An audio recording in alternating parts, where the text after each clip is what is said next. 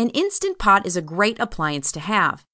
To help you decide if the Instant Pot is for you and help you with the recipes you're going to find here, you definitely need to understand the do's and don'ts of using the Instant Pot. First, it is not intuitive. The Instant Pot is not going to replace your thought process.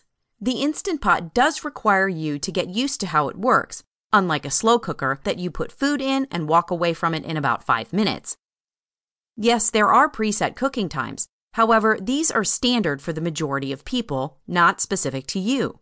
You may need to use manual modes to cook a steak at medium versus well done. The best thing you can do is keep your recipes simple for the first few times you use the Instant Pot. Discover how to cook eggs, beans, or vegetables before going to a full-course meal all in the same pot. Think of your Instant Pot like a new oven. Your old oven had some quirks.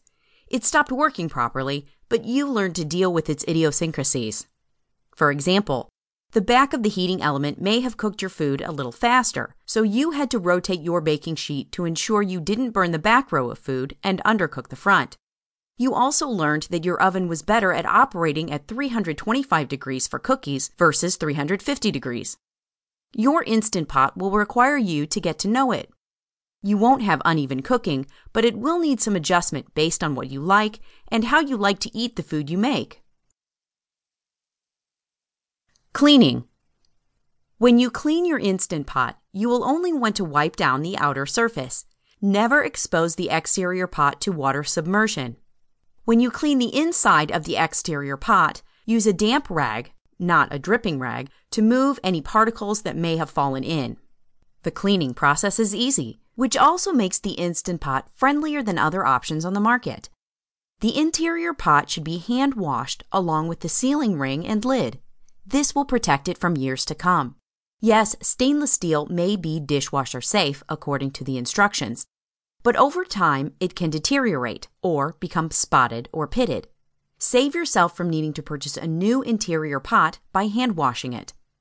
Hand-washing the pot, the ring, and the lid will keep you happily eating Instant Pot meals for years. Converting recipes for the Instant Pot. Some of the recipes you may come across as you begin to use your Instant Pot more and more will be for other types of pressure cookers. The timing of these recipes will need to be adjusted. Most pressure cookers operate at 15 psi. Since the Instant Pot works at 11.6 psi, you will need to add a few minutes to the other pressure cooker recipes you come across. It will be an adjustment period where you check if the food is done and then add more time when necessary. Canning with your pressure pot. One of the most popular questions about the Instant Pot is whether you can use it to can, since it builds pressure inside. You would think it would seal containers, but the Instant Pot is not a canning device. It does not offer that function. Do not use the Instant Pot for canning. First, the USDA has not approved the Instant Pot for canning because it has not tested it for safety in canning. Secondly, the company does not include this function in their 7-in-1 controls, so do not put yourself in a dangerous situation by trying to can food with your new electric pressure cooker.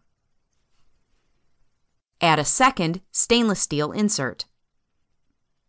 It might seem like you are being sold the Instant Pot and its accessories.